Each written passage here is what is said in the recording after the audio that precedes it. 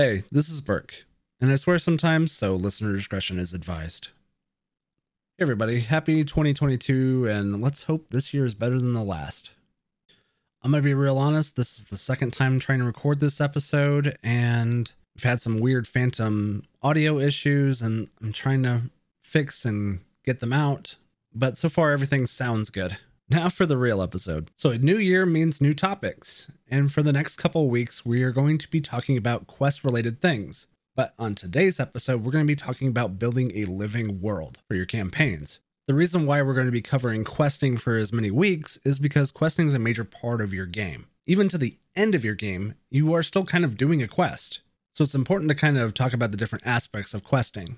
Which brings us to the topic of today, the living world. Anybody who is familiar with MMOs is familiar with the term a living world. It often refers to the decisions you make as a player change the world around you. All right, we'll start with this example. I'm going to set this in a medieval setting. Your party has just gotten off the road and they've entered into the small village. They immediately run into a bounty board. Now there's a lot of various different quests on this bounty board, but they've decided that they want to take the quest that is looking for the mayor's daughter. Now I'll start with, this board has a lot of different quests. The players have decided that they want to do this quest to find the mayor's daughter first. It seems the more time sensitive. One of these other quests on the board is to investigate why there hasn't been any trade from the city up north. We'll get back to that later.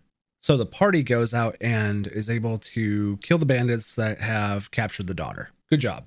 But when they get back, they notice that there's a new batch of bounties on the board, all dealing with monster attacks. So now the party is probably going to focus on doing the monster attacks quests. So they start clearing out those quests. By the time they turn it in, it's been about a week. All right, now here's where we get into the living world stuff. Player decisions matter when it comes to a living world. Yes, the finding the mayor's daughter was a priority, but this quest to go investigate what's going on up north is also a priority, because there is an army of dwarves that is currently marching towards their city. Now, these recent monster attacks are because this army is basically pushing them out of their normal areas, and they are basically flocking to this surrounding area. As time goes on, animals that are not native to this area are actually going to be pushed into this area as well. Now, here's the thing. This army isn't going to move terribly fast. They're marching.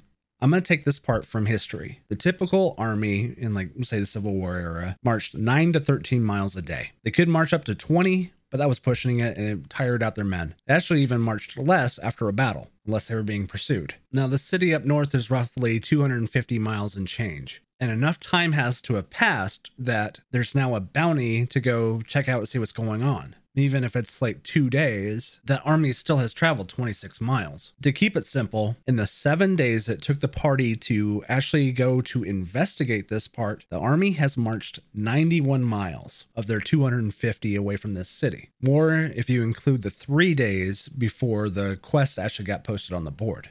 And to keep it even simpler, we'll just say that that quest was posted on that board that day. Now, here's the other thing. The party doesn't know that this is a super time sensitive thing. So when they go out to do this, there's a couple different things that could turn the outcome of this world. If they decide to go on foot, there will be no time to warn the city. There just won't be. There's just not enough time for them to get to the army and get the hell back to the city. There just isn't enough time. The next option is they could pick a horse or a horse-drawn coach. That's a really hard phrase to say for some reason tonight. Horses are probably the best option for this. Horses can go up to 35 miles in a day, while a coach that's being pulled along by horses usually only runs about 20. All right, now let's talk about this dwarven army. Now, this army is going through and sacking every town on this road, leaving no survivors. And an army this size, because it's going to be a couple hundred of them, is going to have ranging scouts who are composed of mostly rangers and rogues, and maybe the occasional wizard to quickly and effectively eliminate all targets and leave zero evidence. Now, these ranging patrols are probably going to be a day ahead of them because they don't want people getting away. Because an army this size, surprise is worth way more than brute force. Now, here's another thing. Dwarves live for a very long time. And let's say they've been planning this attack for 100 years. And let's say this city that the players are in isn't necessarily the final stop. In 100 years, they can prepare themselves a lot of different ways. Weapons and armor could be planned out ahead of time. They might be equipped with bags of holding so they can travel lightly. They might have magical items. Let's say they have boots that flatten down the earth after they're done walking so it shows no evidence of where they have been. They might even have mages behind them that are actually doing the same thing, just using prestidigitation or pass without a trace, mending on damaged buildings, just going through and making sure that there is no evidence that they came through there behind them. And maybe somebody behind the army might go, hey, this is a little weird. There's not even, horse manure in this town. Also, why is there not even a single stain on any of this bar upholstery? And the mages might be doing a good job of just hiding the bodies. Maybe they're throwing all the bodies in a extraplanar space, bag of holding. Maybe they're even gating them out of there. All right, now let's get back to the party. So the party goes in and tries to investigate what's going on. So they ride ahead. I'm giving them the horse option. Now, the party's going to run into one of these ranging patrols. And given that they've handled themselves in the past, they're able to handle this group. Now, here's where it comes down to what do they do with the information they just got? The smart play is to take the evidence that they've just claimed and bring it back. Maybe save a couple towns along the way. Or B, the not so smart idea, they could go towards the army itself. Both are valid options, though the second one isn't the smartest.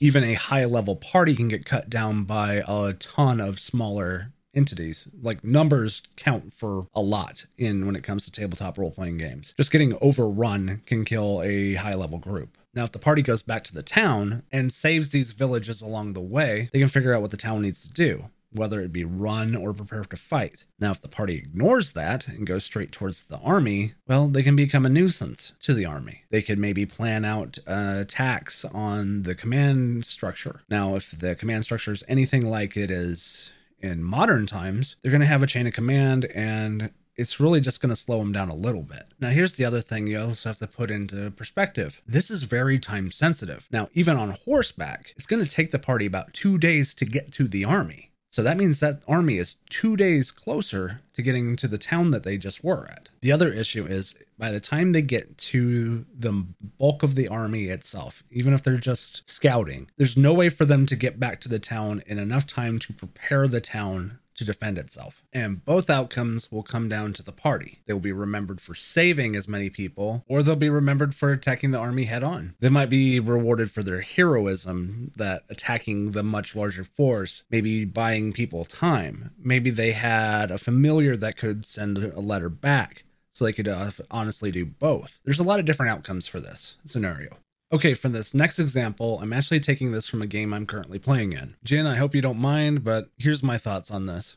So my group has been sent out to investigate why this mine hasn't been shipping iron to the city we're from. So currently our party is getting involved in restoring the mine to active operations, even though we were only sent to kind of investigate and see what was going on. Now, here's my take on this. The fact that this iron mine has not been producing iron for the capital city is actually going to increase the prices of everything made of iron, whether it be horseshoes, nails, armor, and weapons. Hell, even shocks for carts are made of iron. And because we're not the only group that's been sent out here to investigate this, there's obviously been enough time that there has been zero iron coming into the capital city. And this comes down to the other part of the living world, is there is a cause and effect. Because there is no iron going into this capital city, prices are going to shoot up through the roof. There's going to be a lot of scarcity when it comes to certain things. This one, unfortunately, it's a little close to home, especially because of the chip shortage. I mean, hell, we're seeing cars marked up significantly. I mean, heck, I'm looking at getting a new car this year, and one of the cars I'm looking at has a $10,000 markup right now. I'm not going to pay that. Sorry, back to the living world. Now, this lack of iron is actually going to affect a lot of different industries, and it's going to put a lot of pressure on those people that are doing those industries. For instance, carpenters aren't going to be able to do the job because they don't have access to nails, not to mention armorers and everybody else, etc., etc. Now, I'm going to fire off some smaller examples. For instance, you might have had a quest for a high-value bandit, but you had other shit to do, so you didn't actually kill the bandit. Well, that bandit has now become a bandit lord, and because he has accumulated so much power and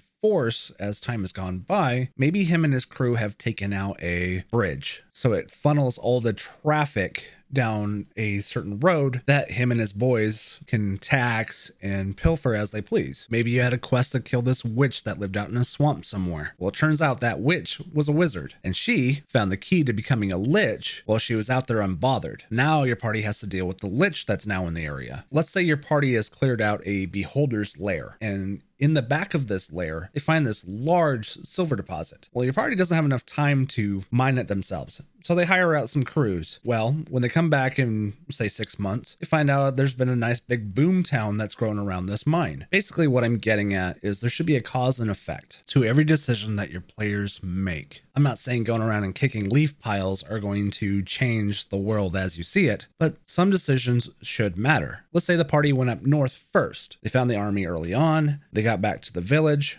found out the daughter of the mayor is dead, but they were able to save the village. You have a dead girl because of this decision. Honestly, they could do both. They could have gone one way or another. Let's say the party ignored the monster attacks. Well, they could have saved the village sooner, but more people would have died to the monster attacks. The last example I'm going to give is something I do as a player. See, as a player, I often invest in real estate. Yeah, that's right. In games, I typically invest in real estate. And 9 times out of 10, it's a tavern. Now, this tavern could be on the road or it could be in a town. Now, if we're doing a lot of travel out of a certain town and we're always coming in and out of it, it makes sense to have the tavern in the town. Make it an inn, give it some rooms, build on it as you get money. Now, if I built this out on the road, we can go back to the other episode where a town builds up around it. Now, if I build this inside of a town, however, and all the money I'm dumping into this tavern, enough where it becomes the most popular spot in town, well, A, it's going to replace the nicest establishment in town, but it's also going to get a lot of attention on my establishment, most of which is probably not wanted because let's face it, my inn's going to be a lot better looking than the better one in town because I'm killing dragons, bringing back large amounts of loot, which also means I'm investing hundreds and